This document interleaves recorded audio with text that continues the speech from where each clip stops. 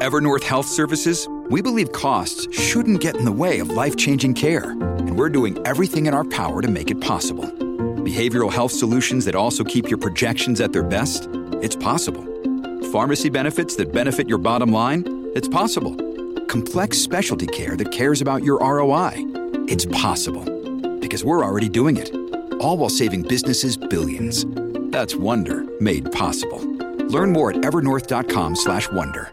Hello, everybody. This is Marshall Poe. I'm the editor of the New Books Network. NBN listeners like to read books and buy them. So we thought we'd tell you that right now, our friends at Princeton University Press are having a remarkable site-wide sale. You can get 50% off books, including ebooks and audiobooks, with the code 50, F-I-F-T-Y, at checkout until May 31. You can save some real money on Princeton University Press books. I encourage you to go there and check it out.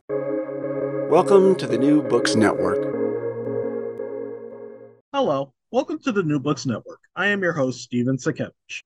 My next guest is Prit, and we will be discussing his book To Besiege a City, Leningrad, 1941 to 1942, that has been published by Osprey Publishing in 2023.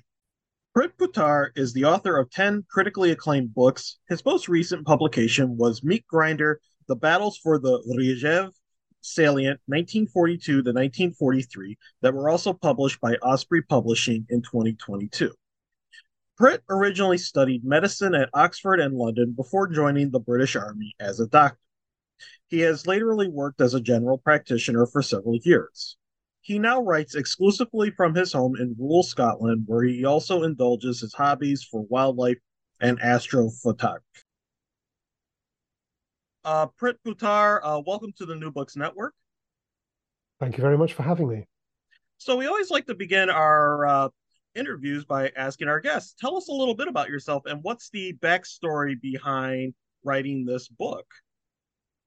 Leningrad is always an episode of the war that I've wanted to write about. It's been quite a long path getting here via other battlefields, but it's a unique thing in the war. You know, the island of Malta was, if you like, besieged for a considerable period of the war, and there were briefer sieges around cities like Königsberg and Sevastopol, Berlin ultimately, but nothing on this scale. This was a colossal siege that lasted well over 2 years. More Soviet citizens, soldiers, and civilians died in and around the city than British Empire war dead from both world wars combined.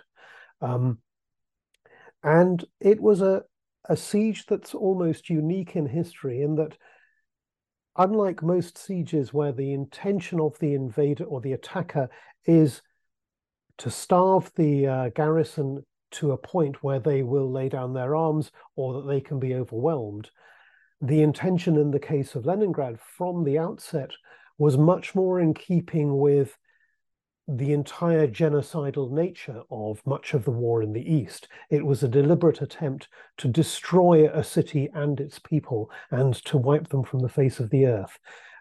So all of this combined to make it a uniquely terrible event, particularly in the light of more recent sieges that we have seen in the Middle East and Ukraine. It seemed to me something that needed to be revisited. Now, what type of sources were you able to consult for this book? Because I know due to recent events in Ukraine, Soviet archives can be a little difficult to have access to. To put it mildly, they can be a little bit difficult. Most of my routes into these have now been closed off. Fortunately, over the years, I've accumulated about half a disk full of files that I've saved on from previous times when I had better access. I was also helped a great deal by some friends in Russia who were happy to exchange information they could get for information that I could get for them. So there was a sort of mutually beneficial trade going on there. But it is it has been a very, very difficult issue with reduced access. In terms of books, David Glantz's superb a very, very thick account, is a very good roadmap to the siege and goes through certainly the military aspect with much more emphasis on the Russian side than perhaps many other accounts. And there's a very rich literature on the siege, lots of memoirs written by civilians who were in the city at the time. If anything, the challenge was culling it and trimming it down to a more manageable a body of work that I could then consult, and deciding what angles I was going to pursue in writing the books. Now, you begin the book by talking about the significance that Leningrad, or as it originally was called, St. Petersburg, St. Petersburg, for those who speak Russian, to the significance of the city in Russian history. Could you probably give us a little bit of a summary of kind of its history and its significance in Russian and later Soviet history? Yes, of course. The city was built by Peter the Great very deliberately to be a window to the West. He had traveled extensively across Europe, particularly to Amsterdam, and he was absolutely fascinated by the technological progress being made in Western Europe, which just showed him how backward Russia was. So he believed that if he could create a port that faced west, this would serve many purposes. Obviously, there were trade advantages in this, in an era where most trade was done by shipping. There were benefits in that he believed it would encourage Russians to become seafarers, and he was a great admirer of the growing power at sea of both the Dutch and the English and the French. And also, it was an opportunity to create a new, modern, neoclassical capital away from the Asiatic and backward-looking Moscow as he saw it. The result was the creation of this city out of almost nothing in the middle of the swamps and forests of the north. People were encouraged, well, when I say encouraged to go there, I don't think he left much choice for his courtiers. They had to move there. He provided money on reasonable terms so they could then build their palaces, etc. And his successors, particularly Catherine the Great, embellished this city even further, bringing in some of the finest architects and artists from all over Europe. The result was a city that's always been very different from other Russian cities. Any of your listeners who have visited Russia will recognize that it has a very different feel from, say, Moscow or other places in Russia. And this then eventually led it to become, if you like, distrusted by Stalin, even though it was, being the capital at the time, it was the cradle of the Bolshevik Revolution. This was where the Romanovs were overthrown. This was where the Bolsheviks came to power. But this attitude of independent thought, of being a bit difficult and rather unruly, made it challenging for an authoritarian regime. And when Stalin's purges ripped through all aspects of Soviet society, in many respects, Leningrad, as it was by then, suffered even worse than other places, simply because so many intellectuals were based there. So many of the great military thinkers of the era were based in the Leningrad military district or had connections there.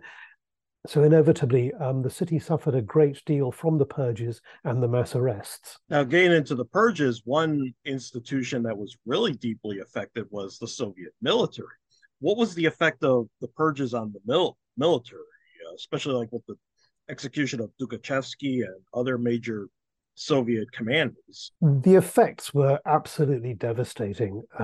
Huge swathes of the officer class of the army were eliminated or arrested or demoted or discharged from the military. Many were sentenced to long imprisonment. Others were eventually released without charge, but they had been very badly treated or demoted. Most important, perhaps, was firstly the loss of expertise, the result that with an army the size of the Red Army, it became necessary to promote people well above their level of experience or training in order to fill the gaps. Another consequence was when war came, in many respects, there was no sense that the purges are now history. There was a sense that the purges are here to stay, and although there may be a bit of a lull at the moment, they could come back tomorrow. As a result, nobody was remotely inclined to question orders, to challenge orders, to say, look, this is a stupid thing. We shouldn't be doing this, because the consequences could be the NKVD would arrive and you would just disappear. The result was that far too many officers at every single level of the Red Army in 1941 behaved in a manner that was more attuned to their own personal survival than it was to the needs of the military and to the needs of a nation at war. That directly contributed to the appalling casualties that the Red Army suffered in the opening year or more of the war. And those casualties, of course, ate still further into the limited pool of experienced and trained junior and middle ranking officers. And it's then very difficult to replace that officer class in the middle of an existential war where you're fighting for your very existence. You don't have the time to be able to send people off on extended training courses, etc. You've just got to make do with what you have. And as I've said in other interviews, even as it starts to win the war, the Red Army remains very much a blunt instrument. It's not a sword. This is not a weapon with a cutting edge. This is a cudgel. And the Red Army gets better at how to swing that cudgel. And in some respects, the cudgel itself becomes a more effective cudgel. But it's not a sword. It'll still be the weapon that you use to beat your opponent to death. And there's a price to be paid in that in terms of your own casualties. So the legacy of the purges rolled on and on throughout the war. And in many respects, you can make a very strong case for saying that every organization inherits certain traits from its predecessor. So the Soviet Army of the Cold War era inherited a lot of Red Army thinking, a lot of Red Army discipline, complete failure to understand the importance of a cadre or a class of experienced, highly trained professional NCOs, the glue that holds any Western army together. Soviet and Russian armies have never had that. And here we are again, they are now facing exactly the same problems. Yeah, it's interesting you bring up that point, because actually during the war, the Red Army actually tried to tap into old Tsarist traditions to try to at least galvanize the men and the officer corps to fight for Mother Russia as much for the communist revolution. So it was kind of like that tension there. Now, for any of our listeners who aren't familiar with it, the purges in the military, those were like 1937, 1938 about. But with the outbreak of war in 1939, well, first off, the Soviet Union intervenes against Poland in late September 1939. But then later on in 1939, they launched the Winter War against Finland, which is right on the border of Leningrad. So how did the Winter War affect Leningrad? And also, if you will, how did the purges affect the Red Army performance in that conflict? The Soviet military organization, and indeed to some extent modern Russian military organization, was based on military districts. And each district, when it mobilized for war, would form one or more fronts. Each of those fronts would be made up of separate armies. Each army would be made up of corps and divisions, etc., etc. So the Leningrad military district was known as the Leningrad Special Military District. It had a tradition for being a very desirable posting. This was an area where a lot of Soviet military innovation went on. They carried out some of the first major military exercises by any service on the use of paratroopers, in mass landings, etc. They practiced and rehearsed armored warfare on a scale that nobody else did, not least because nobody had that many troops and tanks. So Leningrad Military District was mobilized specifically for the war with Finland. And its commander was himself a a survivor of the purges. He had been arrested, etc. So he was very anxious to show how well he could perform in order to not to draw too much untoward attention to himself, or rather draw the right sort of attention to himself. Having said that, he warned Stavka, the Soviet High Command, that the plan didn't look very intelligent. It was attacking on too many different fronts into Finland.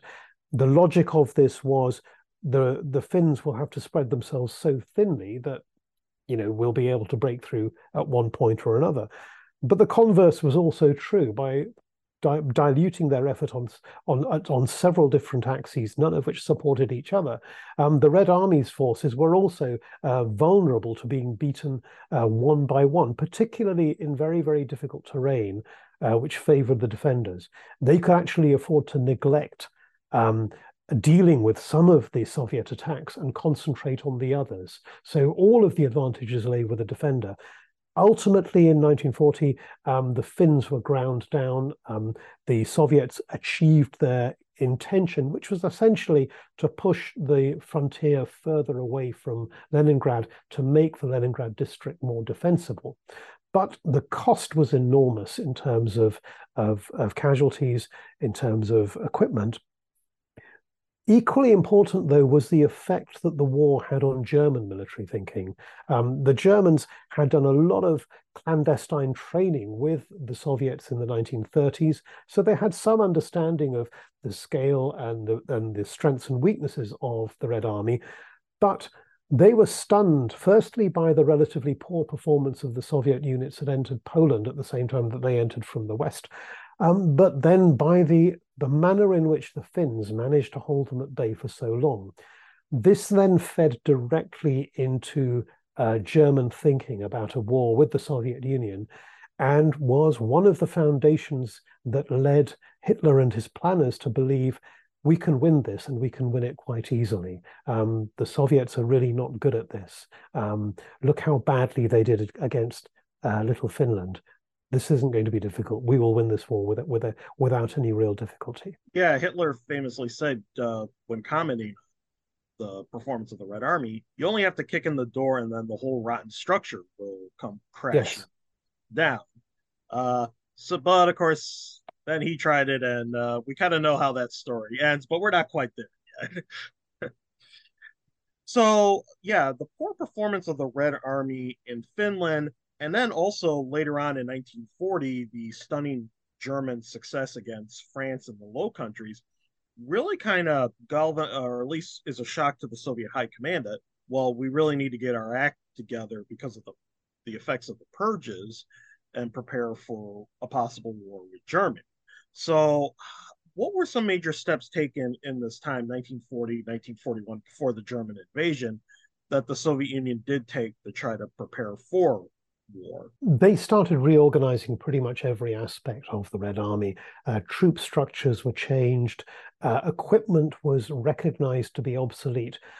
They had a huge fleet of tanks that were actually, even by the standards of 1939, were pretty useless, really. Already there had been developments that would culminate in the creation of the T-34. In fact, the prototypes made their appearance in 1939. There was a lot of argument about whether this tank should be developed by the standards of the very cheap, very small tanks it was replacing. It was quite expensive. Even worse, there were people like Semyon Budyonny, who was an old Civil War comrade of Stalin, who felt the entire tank project was a complete waste of money. His logic was that the Red Army is largely an army of peasants, many of whom are still illiterate. But look, the bottom line is most of them know how to ride a horse. Let's just raise cavalry. Cavalry can do the job for us. So, there were these sort of conservative minds, if you like, still really reluctant to face up to reality. There were those who recognized, actually, we need tanks and we need better tanks. There was also a lot of rethinking about the use of air forces, as indeed there was with everybody. And I think sometimes people forget that the Luftwaffe, for example, enters the war with an air force that's based very much on 1930s thinking, and in many respects is not an ideal air force for the conflict that's coming. They still talk about fleets of what they call destroyers or fast fighter aircraft, twin-engined aircraft that will operate ahead of a bomber force, clear away the defending fighters, and then the bombers will deploy forward, without any regard for the fact that, something like a Messerschmitt 110 may well be very heavily armed, but it's nowhere near as maneuverable as a single-engined aircraft. And in a dogfight, it's a sitting duck for any small, agile fighter.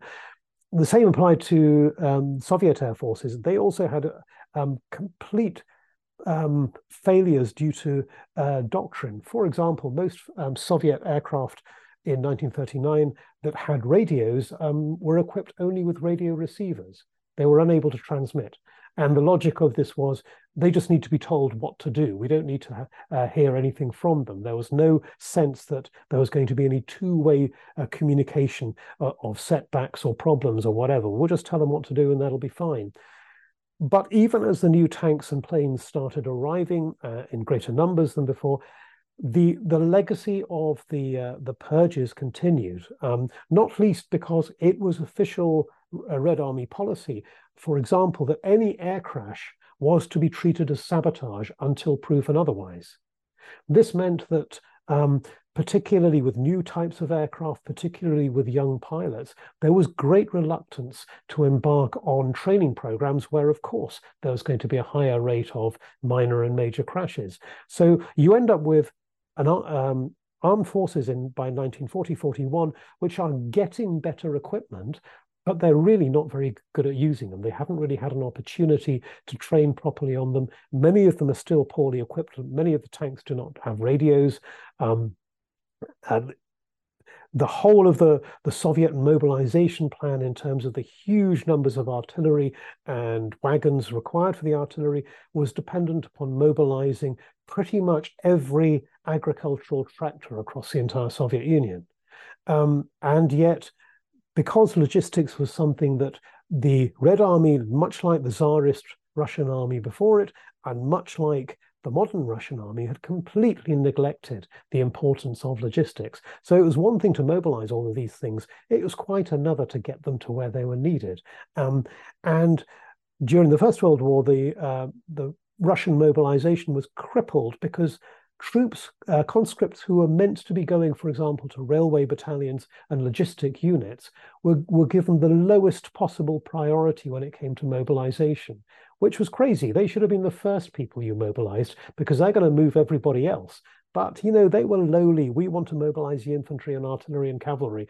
The result was you ended up mobilizing huge numbers of troops who then sat around waiting for transport. And similar things happened in 1941, and indeed, logistics has been an enormous weakness of current Russian operations. Now, how did Leningrad specifically feature in these plans for the Soviet plans for the upcoming war? The entire strategy of the Soviet Union in the event of a war, and in fairness, it should be pointed out, they had prepared extensively for a war. They knew that a war with Germany was likely, if not inevitable. And they had anticipated that at some point, the wicked fascists will invade the Soviet Union. We will fight a series of defensive battles in the border regions, which will eventually bring the German advance to a halt. At that point, mobilization having been completed, we will be able to unleash sufficient forces to launch deep operations, firstly to recover any lost territory, and then to carry the war into the enemy's homeland, where, of course, the political side then becomes a factor. They were still talking in terms of we will encourage the workers of Europe to rise up against the fascists and the capitalists, and the consequence will be the overthrow of the enemy. So it was, if you like, a strategy based upon a defensive phase by necessity, but this was to be kept as short as possible before transitioning to offensive operations to drive the enemy back over and beyond the frontier.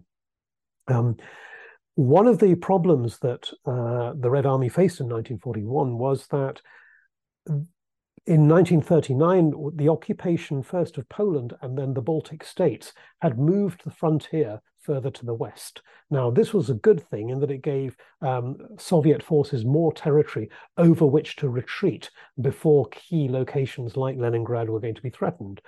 But on the other hand, it also made all the defensive preparations that had been built prior to 1939 obsolete. So the old Stalin line fortifications along the Russian frontier were stripped of their weapons. Many of those weapons were earmarked for new defensive lines in the Baltic states, which hadn't actually been built when the conflict began. The role of Leningrad Special Military District was seen as bolstering the Baltic district. So the Baltic district was going to provide the armies that would stop the German advance into Northwest Soviet Union. And then the Leningrad district armies would be unleashed in the big counterattack that would follow. The only practical discussions around defense of Leningrad really involved consideration of protecting the city against air attack. In 1939, 1940, even 41, they weren't really thinking in terms of the Germans getting anywhere near that far into the Soviet Union. And they didn't consider that Finland joining the war on Germany's side was a consideration, did they? I imagine they must have, because there was no secret that the Finns were very close to the Germans. After all, they'd used a lot of German equipment in the Winter War. But I suspect they thought, well, we've already beaten the Finns once. Much like any army that wins a victory, the difficulties they had suffered from during achieving that victory were forgotten, almost in the sense of relief that they had won. There was a key battle in the war between Russia and Japan in 1905, 1906 at a place called Mutkan, where the Japanese attacked entrenched Russian positions. They suffered casualties which actually were a forerunner of what happened in the First World War, but they won the battle. And a British military attaché who visited the battlefield, he wrote rather poetically that the truth of modern warfare was lying naked and dead all over the battlefield for everyone to see. But within days, it had got up and started putting on its old uniform.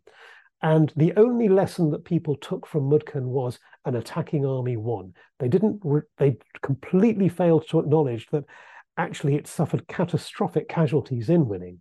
So I guess the Red Army thought, we beat the Finns, full stop, and didn't really look beyond that. So now we move to the Germans, and they're planning Operation Barbarossa. That is the invasion of the Soviet Union that will commence in eventually June 1941. Now, what significance did Leningrad have in the German planning for Operation Barbarossa? Most sort of short accounts of Barbarossa talk about the advance into the Soviet Union culminating in the Battle of Moscow in November, December 1941. It gives a misleading picture because it suggests that Moscow was the culmination of the operation, that was the ultimate objective. In the original plans for Barbarossa, in fact, the plans as they existed when the invasion began, Moscow was regarded as a secondary target. The primary objectives were on either flank. In the north, the Leningrad region, and in the south, Ukraine. These were firstly for economic purposes. Seizure of Ukraine would deprive the Soviet Union of an enormous amount of agricultural produce, and the capture of, in those days, the Donbass region was very heavily industrialized, and it was felt that knocking this out would be a major blow to the Soviet Union. It would also open the way for a future German advance into the Caucasus region to capture the vital oil fields there. When it came to Leningrad, the economic benefit of it was a second city of the Soviet Union. It was the home of most of the Soviet Union's very heavy industry of shipbuilding, etc. It was the home of the Baltic Fleet. You knock out Leningrad, and the entire Baltic Sea is then a German lake. But it was also a political objective in that Hitler recognized it was the cradle of the revolution. This is where the Bolsheviks had come to power. The capture and deliberate destruction of Leningrad he argued, would strike a catastrophic blow to Soviet morale and would help demoralize the Soviet people and thus accelerate their collapse.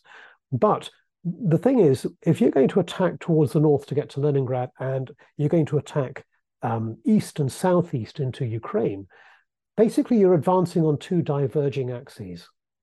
That's only possible if you've eliminated the ability of the Red Army to intervene against you. So these primary objectives were based upon an assumption that the Red Army could be destroyed within a couple of 100 kilometers of the frontier. And Hitler's belief was, given how useless the performance of the Red Army had been in Finland, given the dazzling speed of the panzer divisions, we can get behind them. The Soviet Union is vast. Historically, it's been a very difficult place to attack and invade, but we have tanks, we have panzer divisions. We will get these armies before they can withdraw into the depths of the interior. Once they're destroyed, we have freedom of operation. We can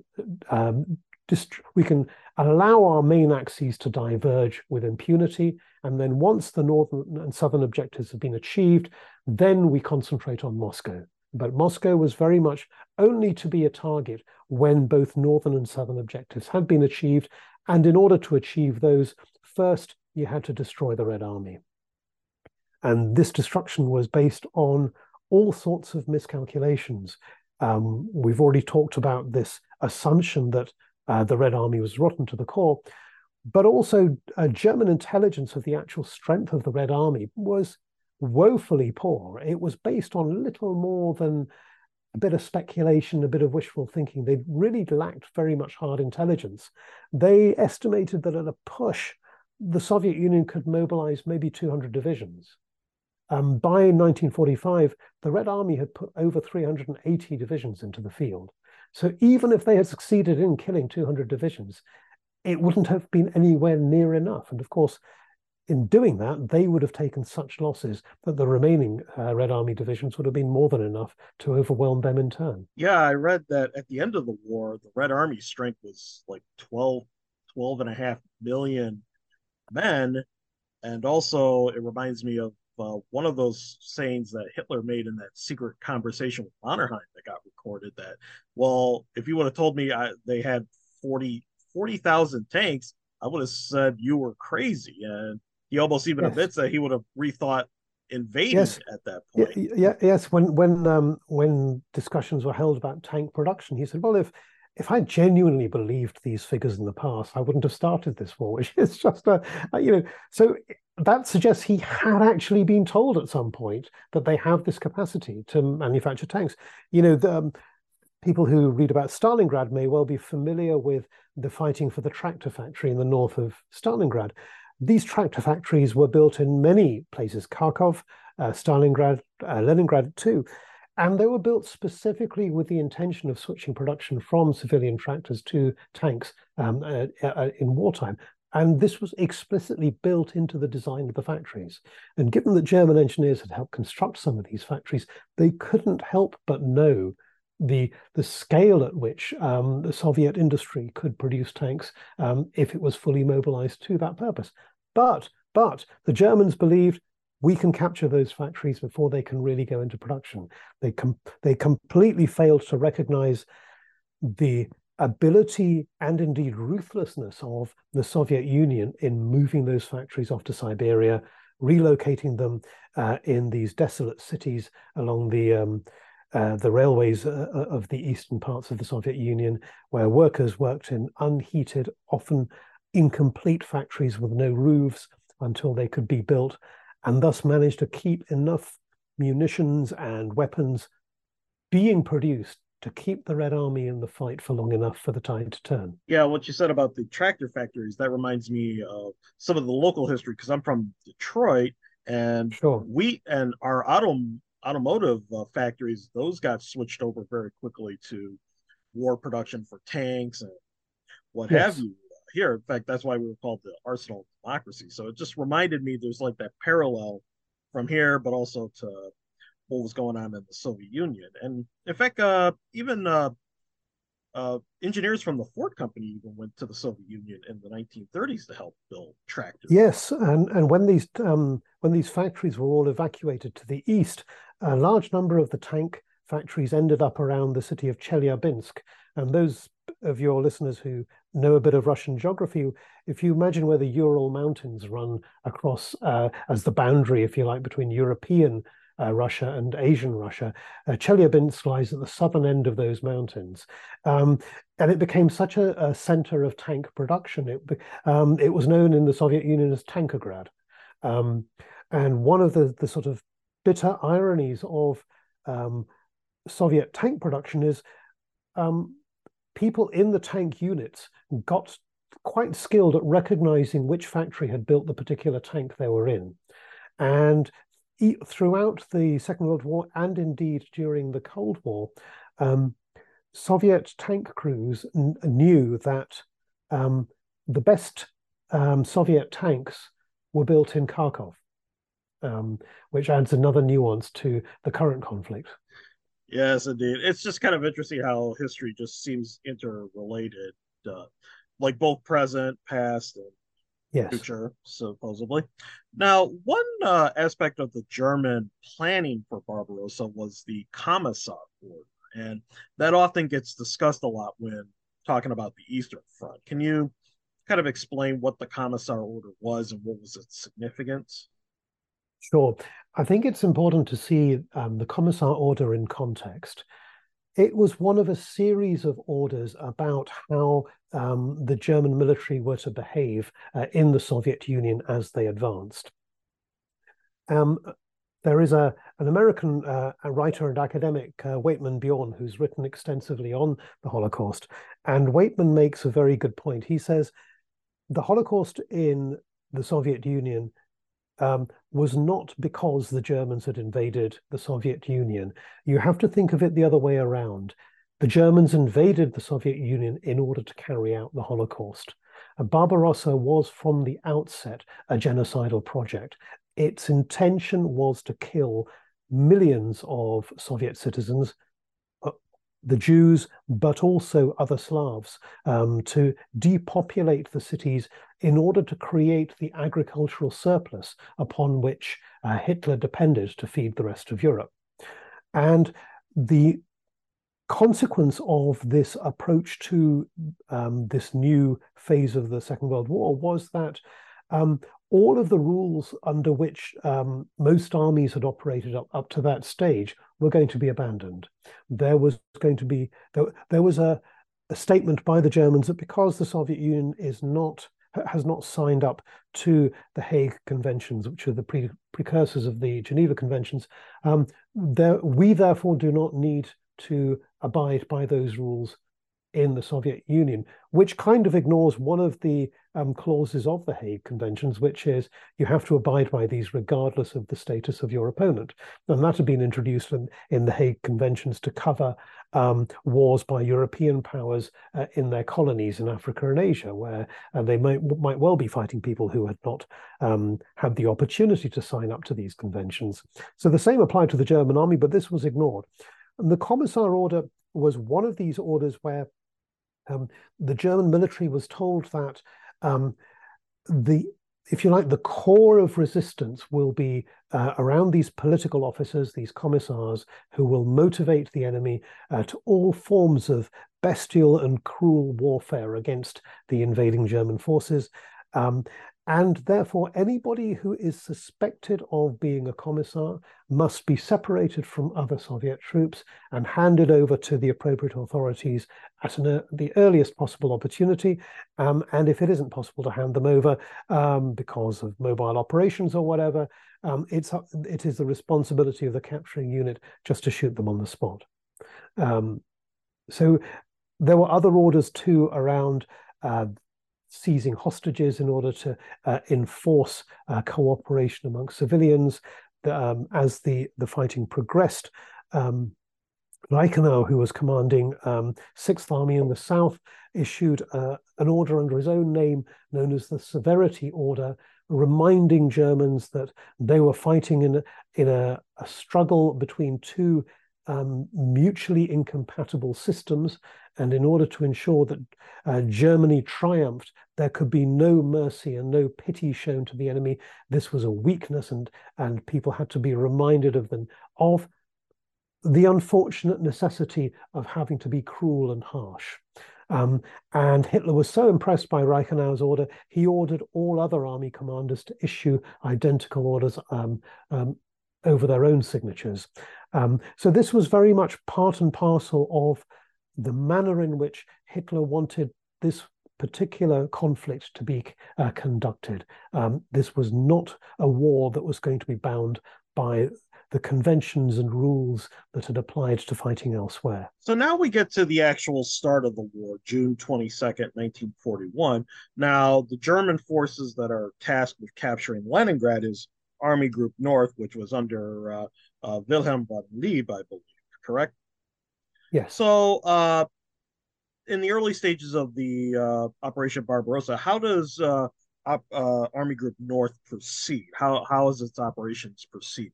The main problem that Army Group North faces in its assault to get north is that there's a multitude of small and medium-sized rivers running across Latvia and Lithuania.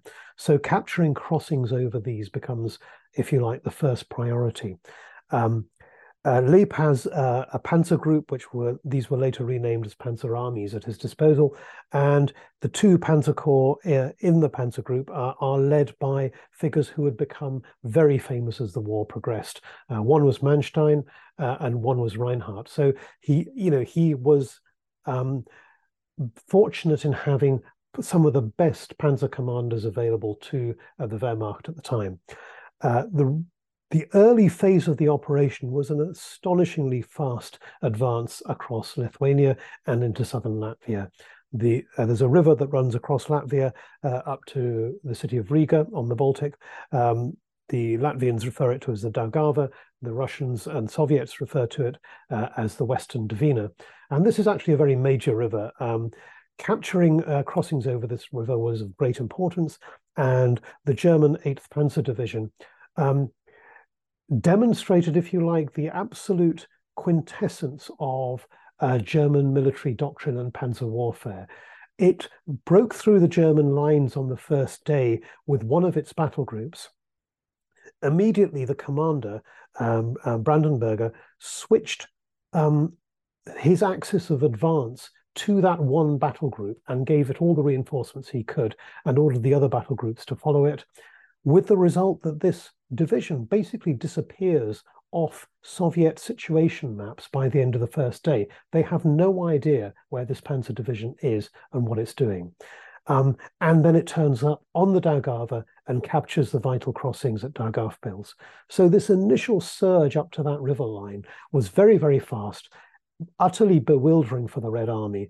There was one nasty moment for the Wehrmacht when a mechanized brigade and a Soviet tank division counterattacked and caught two German panzer divisions in a difficult moment.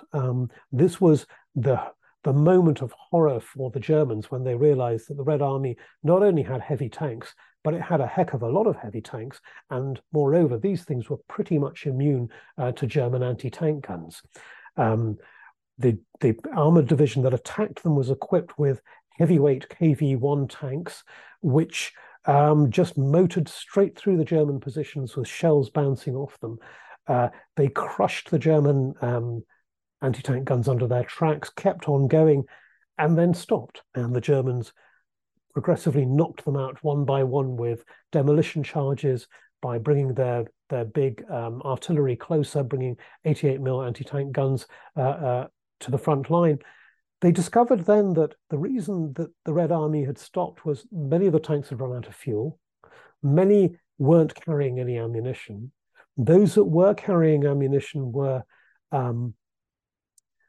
so new that the gun sights had not been adjusted properly, so the gunners couldn't trust the accuracy of their guns. The training of the crews was almost non-existent, and lacking radios, these tanks had no way of communicating with each other. So ultimately, this battle at a place called Rosseni swung decisively in favor of the Germans and resulted in the destruction of much of the German armor in that part of the Eastern Front. But it was a moment which just gives a little hint as to how easily Barbarossa could have been derailed if the Red Army had been even remotely well prepared for modern warfare. Yeah, and what were some other challenges that the Red Army was facing in trying to counter the German advance? Because they were caught completely off guard, weren't they? Yeah, they lost pretty much most or all of their frontline aviation in the opening phase of the war. Planes were destroyed in large numbers on the ground. The Luftwaffe's fighter squadrons, which may have been bloodied in the Battle of Britain, had nonetheless acquired enormous amounts of combat experience there. And these guys really cut the Soviet aircraft to pieces whenever they encountered them. So the Luftwaffe was very much controlling the skies and was able to bomb with impunity. And this is part of a trend that continues all the way through into the end of the war, that because of the sheer scale of the Eastern Front and the fact that even quite late in the war, the Germans were able to achieve they were at least able to contest air superiority, if not achieve air superiority. It allowed them to operate fairly obsolete aircraft on the Eastern Front, which they could never have done in the West. So, Stukas barely make an appearance in the West after 1940, and yet they're still being used in the East all the way through till 1945. The German aviators bombed with impunity. They smashed railway junctions. They hit columns of Soviet vehicles moving up. And the Red Army is on the one hand trying to regroup and organize for counterattacks. On the other hand, it's trying to move up mobilized forces to bring its frontline armies up to strength. And it's also feeding the newly mobilized armies into its battle order in a very chaotic manner, whilst struggling with losses and setbacks on a scale that it had never imagined would ever occur. So it's having to, it's this dream of stopping an invasion within a relatively short distance of the frontier. Even by the end of June, in the first week of July, that dream is long gone. Now they're realizing they're going to have to fight the Germans much further into the interior. And they haven't really planned for this. There have been no map exercises. There have been no discussions of, if we had to defend a line roughly running in this area, how are we going to do this? So they're having to do that basic staff work while the Germans are very much breathing down their necks. Now, as the Germans proceed closer to Leningrad, they got to go through the Baltic states. And these areas had just been occupied by the Red Army in 1940. So in some ways, the local populations they don't have any real sense of being Soviet. They had just thrown off the Russian czars in the aftermath of World War I and the Russian Revolution. So how did they react to the German invaders? Were they more positive, or did they kind of see them, another foreigners coming to take over us? There was initially great enthusiasm when the Germans arrived. And the context of this was that the Soviet Union had stationed troops in the Baltic states shortly after the fall of Poland. They then forced the governments of the three states to resign and hold elections, which were heavily rigged. One election official, a Soviet election official in Lithuania, for example, proudly reported that turnout in his area had been 130%. This was seen as a good thing. All of the deputies who were returned in the elections were Communist Party politicians. The three Baltic state governments that were formed had only one item of business, which was to apply to the Soviet Union for membership. So in 1940, all three had become part of the USSR. Immediately, mass deportations of people who were deemed to be either actually or potentially hostile to the Soviet Union began. Tens of thousands of former soldiers, police officers, politicians, intellectuals, lawyers, etc., were shipped off to Siberia or were imprisoned. Most of the industry, all of the industry of the Baltic states was nationalized. People lost their possessions very, very quickly. The Jewish population of the area found themselves in an impossible situation. In Lithuania in particular, their numbers had been swollen by tens of thousands of Jews fleeing from Poland. Many of these Jews were, like Jews elsewhere in Europe, relatively well educated. Many of them were fairly wealthy and had either owned or had been fairly high ranking in a lot of the industrial and business concerns across the region. So when these were nationalized, these people lost their jobs, and they needed work in order to, to feed their families. So an awful lot of Jews ended up working for the Soviet authorities. When the repression of non or anti-Soviet or suspected anti-Soviet people in the region began in 1940, the Jews were seen by Lithuanians and Latvians and Estonians as cooperating with the hated Soviets. The terrible irony is that actually, as a percentage, the Jewish population of the Baltic states suffered more from those deportations than ethnic Estonian or Lithuanian or Latvian populations. But of course, that was overlooked. This was very fertile ground for the Germans. They had prepared the resistance movements in the area prior to the invasion. As soon as the invasion began, they armed these resistance organizations with captured Soviet weaponry. There were a whole series of pogroms against the Jews, mass killing, particularly in places like Kaunas. And the Germans worked very hard to ensure that their hand was not seen to be behind this. They instigated nearly all of these killings, but the SS units involved were under strict orders to make sure it looked as much as possible as if it was local revenge taking upon the Jews. So these three states were quite jubilant at the arrival of the Germans. They expected the Germans to restore their national independence and were then dismayed when the Germans started treating them really as an extended colony. True to their rather odd racial thinking, the Germans classified the three Baltic states in different ways. The Estonians in the north, because of their Nordic and Finnish links, were seen as not bad at all. They were pretty close to being Aryan, and they will do.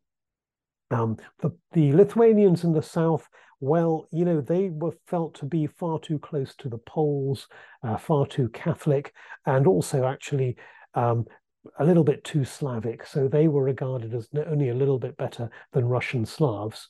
And the Latvians were somewhere in between. All of this just sort of fed into the way that the Germans administered these areas once they had taken control. It was a very high-handed approach. Ultimately, Latvia would raise 2 SS divisions, Estonia would raise 1, Lithuania raised several flak units for the Luftwaffe, but no ground troops. But all 3 Baltic states mobilized large numbers of military police battalions that were heavily involved in the Holocaust, both in this region and across the rest of the Soviet Union. Now, as the Germans are approaching Leningrad closely, as they're going through the Baltic states and northern Russia, how is the Leningrad military district preparing for a possible assault by the Germans and also by the Finns who are aiding the Germans? This is now a really desperate catch-up by the Red Army. As the Germans are advancing across the Baltic states, tens of thousands of workers in the city, civilians, are mobilized, including women and teenagers, to start digging fortifications around the city. Not only around the city, but also across that stretch of the Soviet Union between Leningrad and the border with Estonia and Latvia. It's a region which is historically been known as Ingermanland or Ingria, and there are a couple of river lines there which are potentially defendable. One of the striking features of this region is that even now, it's not exactly covered in roads and railways. A lot of this area is very densely forested. There are only a number of avenues through these forests and swamps, and even today, the roads and railways follow those avenues. So actually, in many respects, defending this region is not too difficult. You can concentrate your resources on these particular key avenues, and you can pretty much ignore the forests in between. You're not going to be able to push large numbers of troops through those forested and swampy regions. So the Red Army is busily digging fortifications in the open areas and along these particular axes of advance in order, again, to hold the Germans about 100 kilometers or 60 kilometers from Leningrad itself. It's not at this stage still thinking about a close siege. They're thinking, well, we can hold them at arm's length if we can just get our breath, if we can just bring them to a halt. One of the extraordinary things about this campaign in the north is that even though Leningrad was the primary objective of Army Group North, the Germans hadn't actually finalized their thinking about what was going to happen when they reached the city, when the invasion began. And this continued to evolve as the campaign unfolded.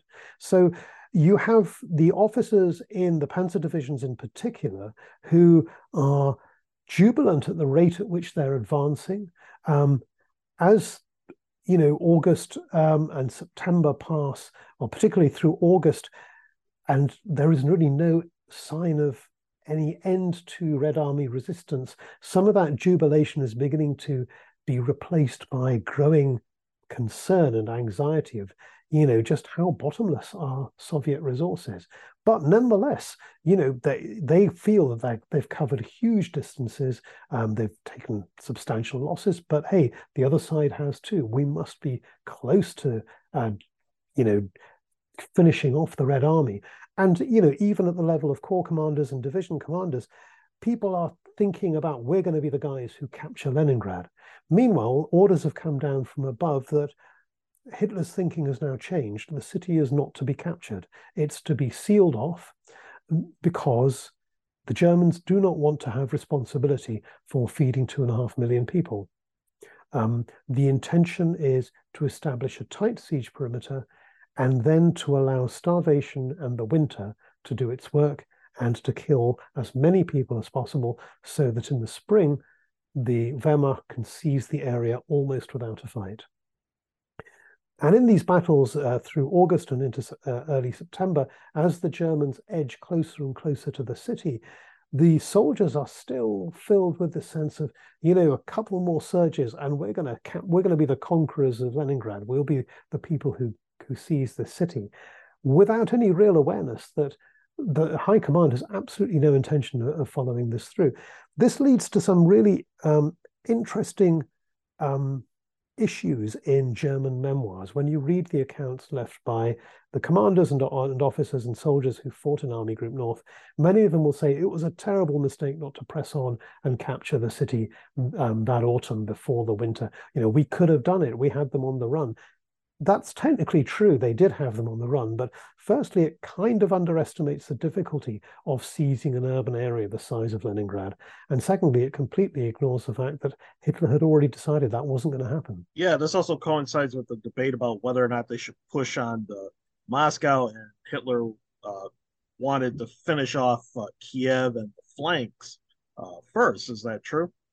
Well, yes, and again, the German military were obsessed with, if you like, the military prestige that would come from being the conquerors of Leningrad and Moscow. And many of them also believed that actually knocking out Moscow was militarily very important, because even today, the Russian railway and road network is very much centered on Moscow. If you disable Moscow, you actually disable a lot of the ability of the Soviet Union to transfer forces north and south and all along the front. But Hitler had always intended from the outset, the northern and southern objectives come first. We only move against the center when we have achieved those, or when we have knocked those out. The tension between what the military wanted to do, which was give priority to the center, and what Hitler wanted to do, which was give priority to the flanks, was never resolved. And Halder, who was the chief of general staff during the invasion, he even wrote in his diary that he was confident that once the battle began, it would be sufficiently fluid that the military would be able to get its own way and Hitler wouldn't be able to intervene. So the military had never really bought into Hitler's vision of, this attack on diverging axes to the north and southeast, and then combining in an attack on Moscow. From the outset, they were always determined to go to Moscow. And if you like, their failure to impress that idea on Hitler at an early stage, and stroke or Hitler's failure to impose his vision of the campaign on the Wehrmacht, meant that they ended up trying to do everything at the same time.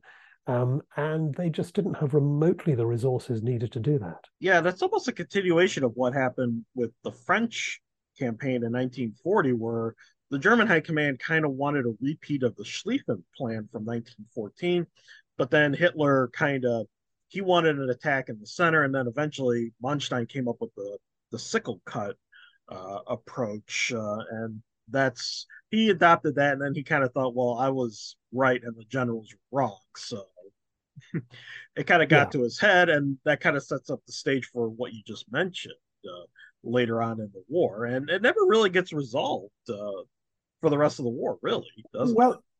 Well, there is this thing, isn't there, that even a broken clock is right twice a day, and you can argue that Hitler got lucky in that he backed a winner in the Belgian campaign of May 1940, but because he had done that, and Albert Speer wrote in his memoirs that one of the unusual features of Hitler was, like many people who had not had a formal training in a subject in this context, he hadn't been to the German Staff College or anything like this, because he, if you like, he was approaching it as an outsider and as an amateur. He could think outside the box. He could see things that other people who were too bound by the doctrine that they had been taught, etc., that other people didn't see. So when he backed Manstein's plan and it was a dazzling success, a lot of the military just thought, hey, this guy really is a genius. And none of them even remotely stopped, or most of them didn't really stop to consider, maybe he just got lucky. He backed a winner. It could have gone disastrously wrong. And we would have lost the war there and then. But because he backed a winner on that occasion through a mixture of good judgment, good luck, whatever you want to call it, by 1941, the generals are kind of prepared to give him a lot more leeway than they might have otherwise, but also they are still bound by their own traditional thinking, that they still believe ultimately we're the experts at this and we will be able to impose our will on the campaign as it unfolds. Yeah, and in a similar, or there's a parallel of sorts with the Soviet High Command, because Stalin was not a formally trained officer, but of course he's the one in charge of military operations. Well, I think in fairness, it's worth pointing out that Stalin led large formations in the Russian Civil War.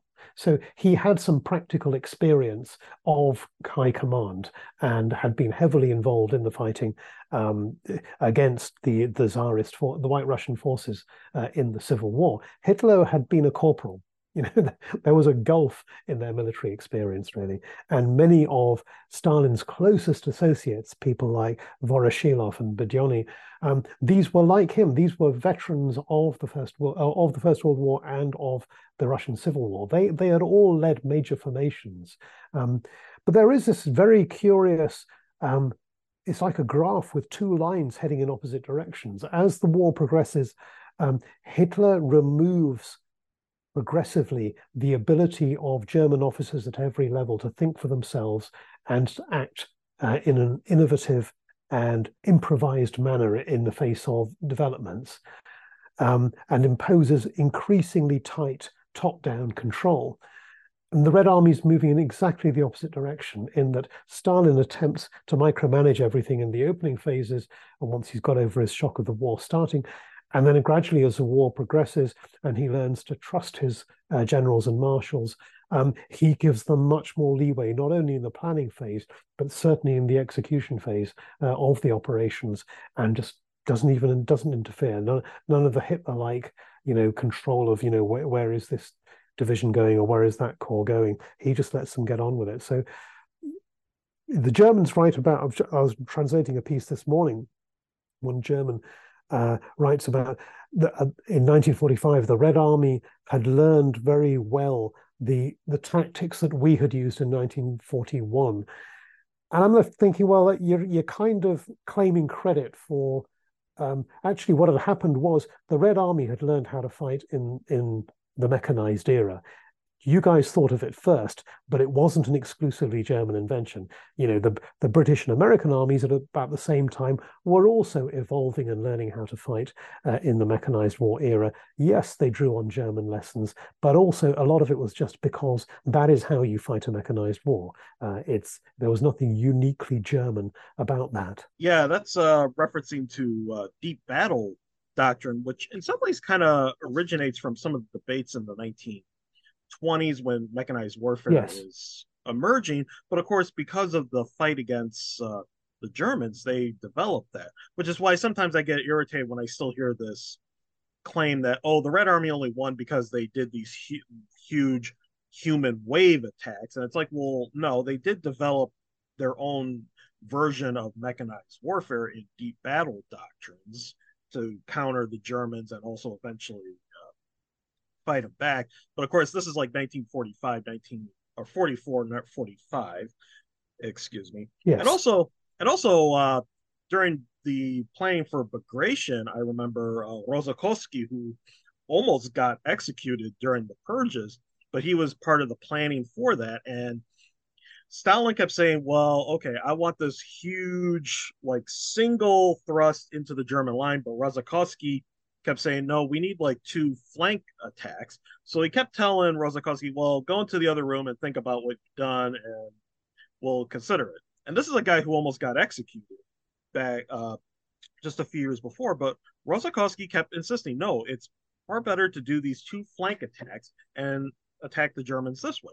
And eventually Stalin said, you know, I like a commander who really sticks to his convictions. So that also kind of shows a little bit of Stalin's evolution as a commander in chief, so to speak, which is a contrast to Hitler. Yes, that's a very amusing story, not least because so much of it is based. Again, this is a nuance of Second World War history. A lot of that debate about whether to use a single attack or a pincer attack on Bobruisk is based on Rokossovsky's memoirs. And Zhukov in his memoirs went out of his way to say that didn't happen. So who knows? But you're right. Stalin does learn to trust his commanders and give them a lot more leeway. Whereas, you know, even as the Red Army is bursting across the Vistula in 1945, even as the British and Americans were going ashore in Normandy in the summer of 44, no one's allowed to move a panzer division unless the Führer says so. You know, it's absurd that your field decisions are being determined by somebody at a headquarters thousands of kilometers away. And you have to wait for the message to get there and to come back again, by which time the situation has changed beyond recognition. Exactly. Now, how does Stalin and Stavka, the Soviet High Command, assess the situation for Leningrad as the Germans are approaching? There's a real difficulty for the Soviet Union as the Germans march ever closer to Leningrad, because we're back to railways again. There's a limited railway capacity. You can only push so many trains along these railways, not least because the Luftwaffe is bombing anything that tries to move. So you have different requirements. You need to feed reinforcements to the army in the field to keep it fighting. You need to supply that army with ammunition, with food, with replacement equipment, etc. At the same time, by now, it's becoming clear that there is a risk that Leningrad is going to get cut off.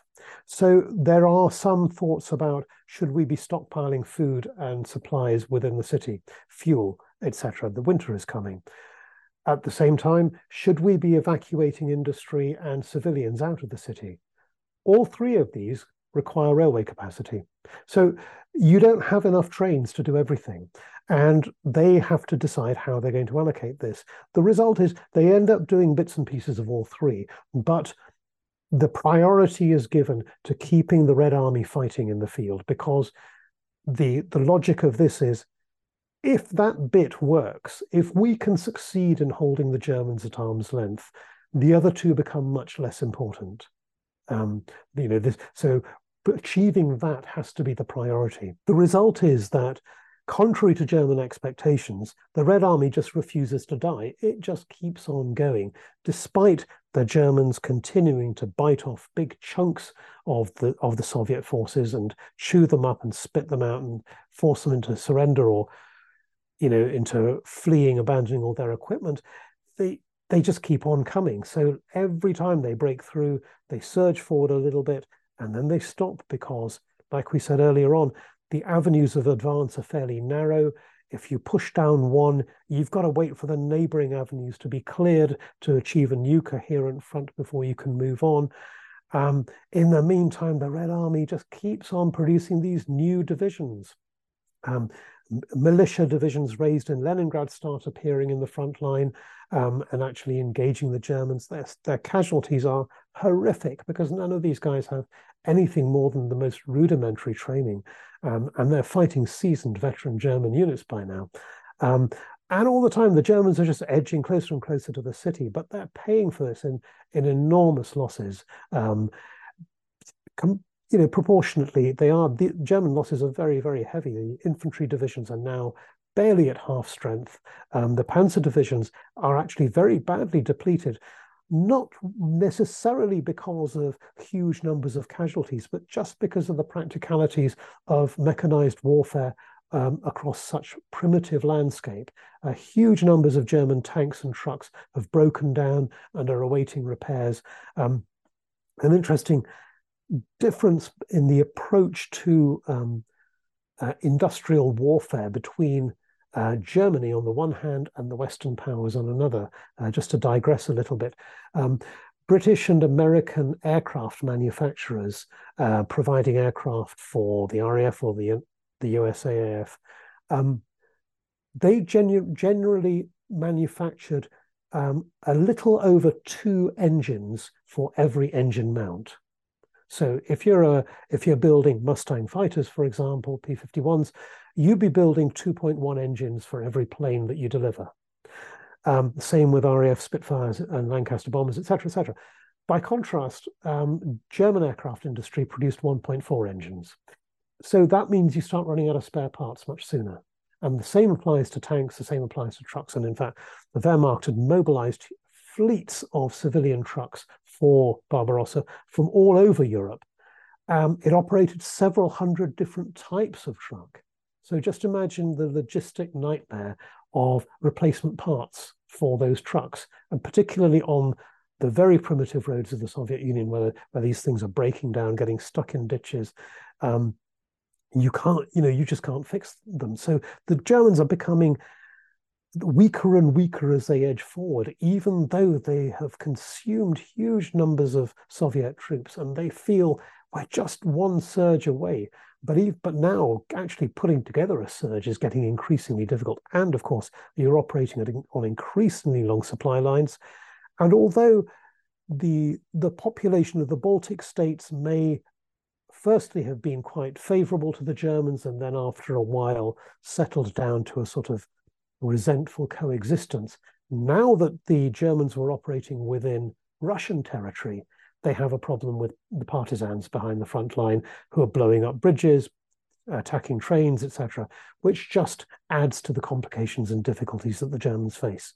Yeah, you talk a lot about the partisans and what role they play in the siege of Leningrad. And also, furthermore, just because of the huge swaths of territory that the Germans have captured and they need to hold, and also just the huge population to control. That's just another headache for the Germans to try to handle. And they're also still trying to beat back the Red Army. So in some ways, it's almost like Barbarossa was a little bit more than they could chew, as the saying goes. Yes, it was very much based on what you said earlier on, Hitler's belief that we just kick the door in and everything collapses. So the logic was, if the Soviet Union has effectively ceased to exist as a functioning state by the end of 1941, who cares? The partisans have no one to fight for. They have nothing to believe in. So we'll be able to suppress it over a period of time. And moreover, if we're not having to commit so many troops to the front line, that allows us to release more forces for rear area security, etc.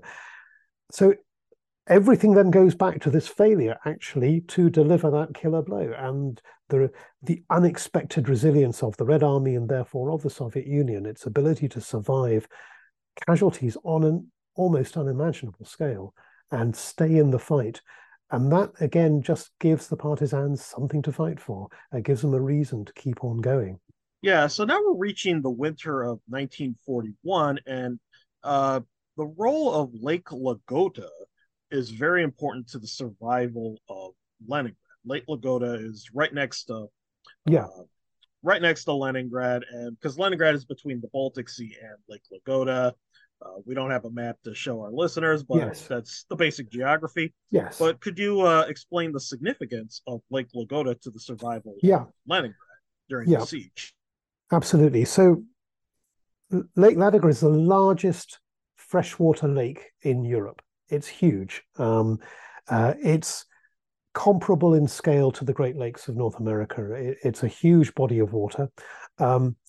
In winter, in early winter, there are enormous storms on this lake, but it's far enough north that in the winter it freezes. Now, the geography is really important here. So Leningrad lies at the very tip of the Baltic Sea. The Baltic Sea runs between Scandinavia and the rest of Europe. And then there is this narrow bit of the Baltic Sea known as the Gulf of Finland, which runs towards the east. And at that eastern tip sits Leningrad. About 40 kilometers away, so a little over 25 miles away to the east, is this enormous lake. And the river Neva flows out of the bottom left-hand corner of the lake and then reaches Leningrad, where it exits into the Baltic Sea.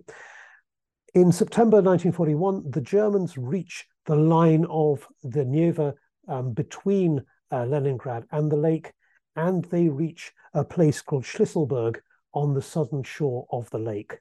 So they have now cut the land link between Leningrad and the rest of the Soviet Union. So those vital railways that we mentioned earlier on, they're now cut. At first, the Germans planned to push on to occupy the entire southern shore of Lake Ladoga, and briefly they managed to advance as far as a place called Tikhvin further east before they're driven back because it's just overstretched, really. But nevertheless, the land corridor has been cut. And the city now faces a terrible period of siege because airlift capacity is very, very limited. You can probably fly in a few tens of tons of supplies a day, which is not going to keep a city of 2.5 million alive for very long. So you've got to get food in from somewhere else, not least because the Soviets had not been able to provision the city in any meaningful way prior to the siege commencing.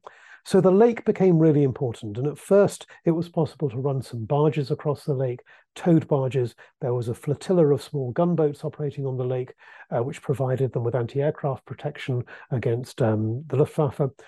And a series of piers were constructed on the western shore next to Leningrad, and a new railway line was set up there in order to then transfer stores into the city. There then came a period as the lake began to freeze that it became too dangerous to operate shipping, but the ice wasn't firm enough to support traffic across it. So this was a period when the city was entirely dependent upon the stores that it had built up, which were almost non-existent, and the first cases of starvation began to appear. Russian and Soviet engineers had a long experience of building roads and even railways across frozen lakes and rivers during the winter, because so much of the Soviet Union does freeze quite hard during the winter. I don't know. You may be able to tell me. I don't think the Great Lakes in North America do freeze in the winter. Or if they do, it's probably only the coastal regions that freeze. Would I be right? Yeah, it's kind of the coastal regions. Sure. Quite a bit. Sure. So most of Lake Ladoga, if not all of it, does freeze, or certainly did freeze before the climate generally began to warm. And as soon as it was firm enough to support traffic, engineers from both the Soviet Union side and the Leningrad side started venturing out onto the ice to try to establish a route. And eventually, this route became known as the Road of Life. And it was largely through the trucks that ran across this ice and the tractors pulling loads that Leningrad survived that first winter, because the winter of 41-42 was also one of the worst winters on record. It was bitterly cold. You know, people are familiar with the stories of the terrible suffering outside Moscow during that winter. Well, exactly the same was happening in Leningrad, only this was a city under siege where there was no coal. Very rapidly, firewood began to run out. The Germans knocked out electricity generation in the city. They knocked out water pumping facilities, etc., all of which made the plight of the population far, far worse. And just about enough food managed to arrive across the lake to keep the city alive. Zhdanov, who was the Communist Party chairman in the city, was responsible for organizing rationing. He rationalized the rationing, to coin a phrase, because at first different parts of the city had different rationing systems. He imposed a single system where highest priority was given to factory workers, then to ordinary adults, and lowest to children. Unfortunately for the children, teenagers were expected to put in full shifts of work, either in the factories or clearing bomb damage or clearing ice or corpses in the city. So their calorific requirement was probably at least as high as the adults, and yet they were on a child's rations. And in fact, the death rate amongst teenagers in the city that winter was shockingly high. Well over 3/4 of them died from starvation. Very rapidly, there started to be cases of death from starvation within the city. There were all sorts of improvisations. A huge warehouse had been hit by the Luftwaffe early on in the siege, and a trainload of sugar had gone up in flames. And as the winter progressed, people started digging out the burned sugar from the wreckage, mixed with soil, etc., because it was still a source of calories. It could still help eke out people's rations. Sawdust was mixed with flour in order to make the bread go further. Scientists in the medical institutes in the city devised a means of extracting vitamin C from pine needles, which interestingly enough was first discovered by Western scientists who learned it from native North Americans in the 18th and 19th centuries. And fortunately, various scientists in Leningrad had read the relevant scientific papers and managed to devise a means of doing this. So by the barest possible margin, the city was just about kept alive during that winter. As with many lakes that freeze, Lake Ladoga was quite often obscured by dense banks of fog, which was an absolute blessing for the Road of Life, because it made it much harder for the Luftwaffe to interfere with traffic along the lake. Nonetheless, there were bombing raids or attempts to break the ice, etc., but largely quite ineffective. And the Soviets managed to carry on running supplies into the city all the way through the winter. Now, one interesting story that comes up with the siege of Leningrad involves the Soviet composer Dmitri Shostakovich, who I believe composed his Seventh Symphony during the siege and also had it publicly performed as a way of trying to keep morale up. Could you kind of explain this story to our listeners? This is something that for me is absolutely fascinating, because it gives you a slight insight into how different cultures approach different things. The the popularization of what in the West we might regard as high culture was very much part of the Bolshevik system, that everybody was to be given access to classical music, to ballet, to opera, to great works of art. This was no longer to be to be reserved for the privileged, for the aristocracy, etc.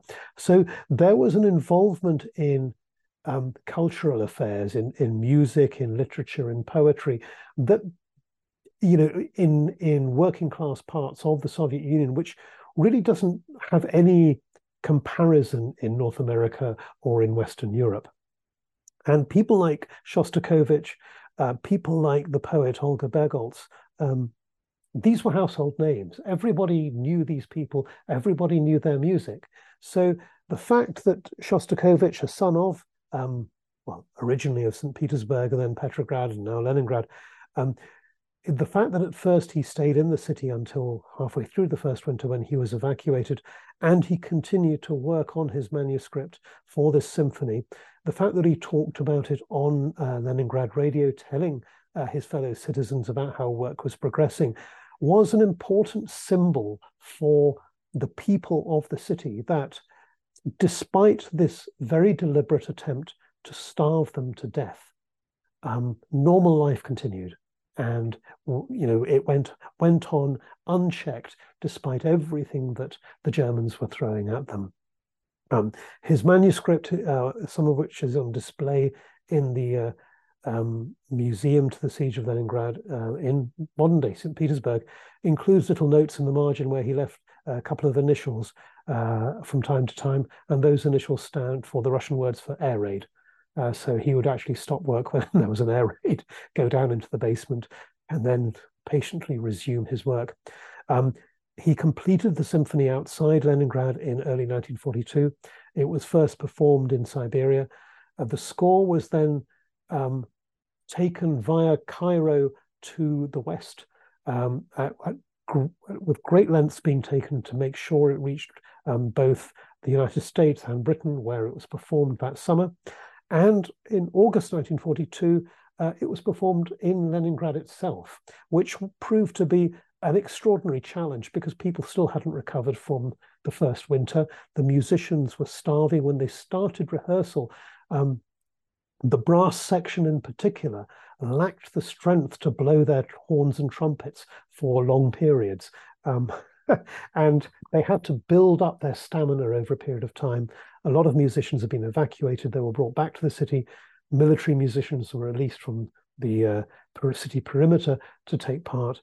And then when tickets were made available for the concert in August 42, there were concerns that the Germans would shell the theatre where it was being played. So Govorov, who by then was commanding the defences, ensured that that night the artillery of the Red Army carried out a heavy bombardment of all German artillery positions in order to try to suppress the artillery fire. So the creation of the symphony, it became an international symbol of the resilience of this city that just absolutely refused to die. Now, throughout 1942, what significance did Leningrad hold for the Eastern Front? Because, of course, this is the year where we see Kharkov, the first Battle of Kharkov, and then Stalingrad and battles towards the Caucasus.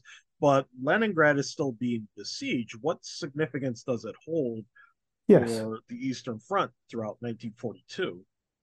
Well, for Hitler, Plan A has failed, which was to starve the city into defeat and destruction by the end of the winter of 41-42. So during 42, for much of the year, it's now given a low priority. It's isolated. It's not really producing munitions for the rest of the Soviet Union. So we're going to concentrate on reaching the Volga at Stalingrad and then turning south into the Caucasus to get the oil fields. But in the summer of 42, when Manstein completes the conquest of Crimea, in particular when his 11th Army storms Sevastopol, Hitler's mind returns to Leningrad, and 11th Army is sent north with Manstein, because these are now the acknowledged experts at storming Soviet fortifications. So there is a plan to conduct an operation codenamed Northern Light or Nordlicht to push north from the existing perimeter between Leningrad and Lake Ladoga and link up with the Finns so that for a second winter, a tighter siege will be established around the city. And even if the Soviets attempt to move stuff across a frozen Lake Ladoga, there'll be nowhere to land it because the Germans will control that particular shoreline. During that year, the Red Army makes several failed attempts to break the siege ring. The geography pretty much dictates where these attacks are going to come. The narrowest point of the siege ring is right on the southern shore of Lake Ladoga, where the Germans hold about a 12-mile strip of the lake. So there are several exceedingly bloody battles over that area where the Red Army tries to batter its way through the German lines. And of course, the Germans know they're coming and are able to erect very formidable defense networks in that region. Pretty much the entire coastal strip of the lake is one continuous set of defenses facing both ways. There's another route from a little bit further south where the Red Army could conceivably strike northwest to reach Leningrad along one of these road and rail highways that we talked about before through the forests. But again, the Germans know where that's going to be. It's obvious. So they're able to concentrate forces and defeat the Red Army on those. When Manstein's 11th Army starts to assemble in preparation for Operation Northern Light, this coincides with a renewed attempt by the Red Army to break the siege, and ultimately all of Manstein's troops get sucked into stopping this new Soviet offensive. And then, of course, the crisis around Stalingrad assumes a greater importance, and troops are transferred off down there to reinforce the south, and Manstein himself disappears off to Ukraine to take command of Army Group B.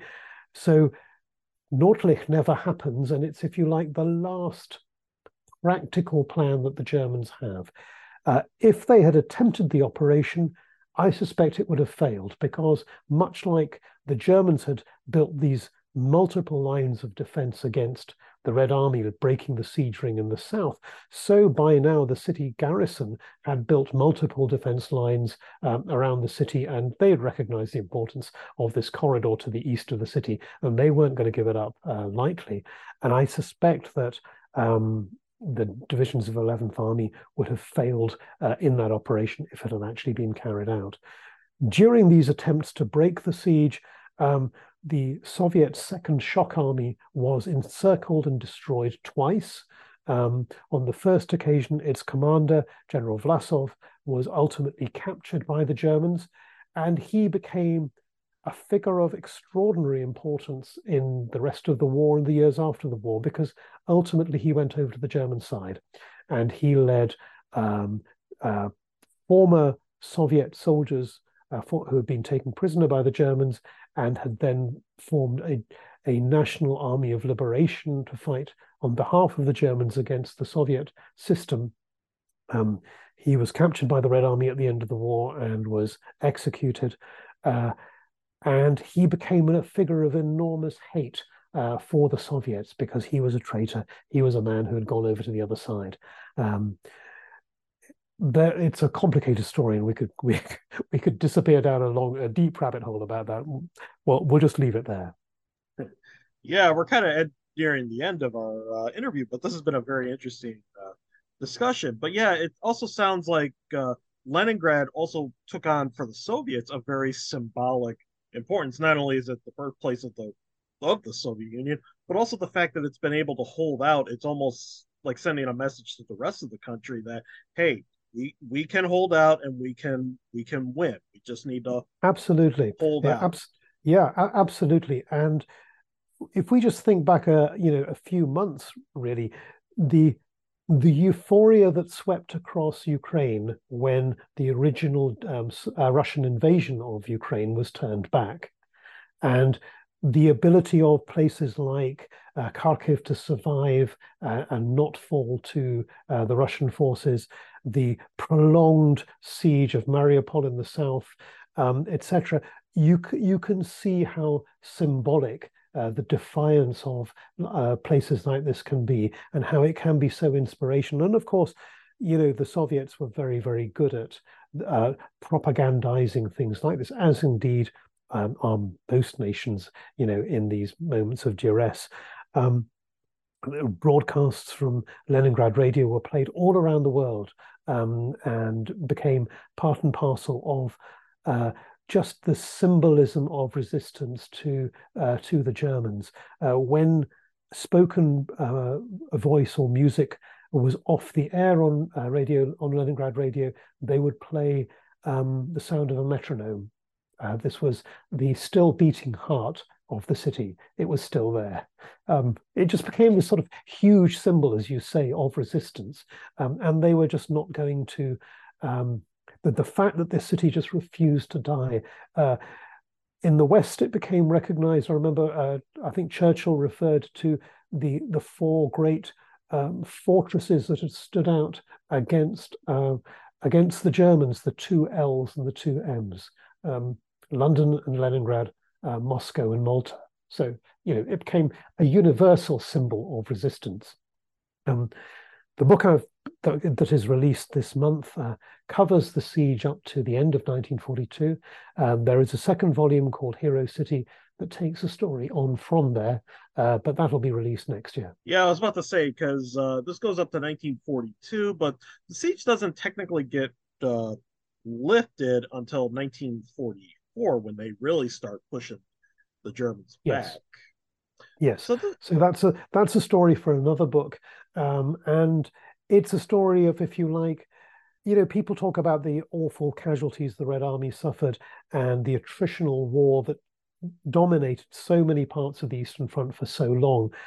But the story of Leningrad shows that ultimately victory was only possible when the German army had been ground down over a long period of time. So, if you like, those long periods of costly attritional battles, much like the fighting in Flanders in 1914 to 1917, were essential in order to weaken the enemy to the point where a final victory became possible. Exactly.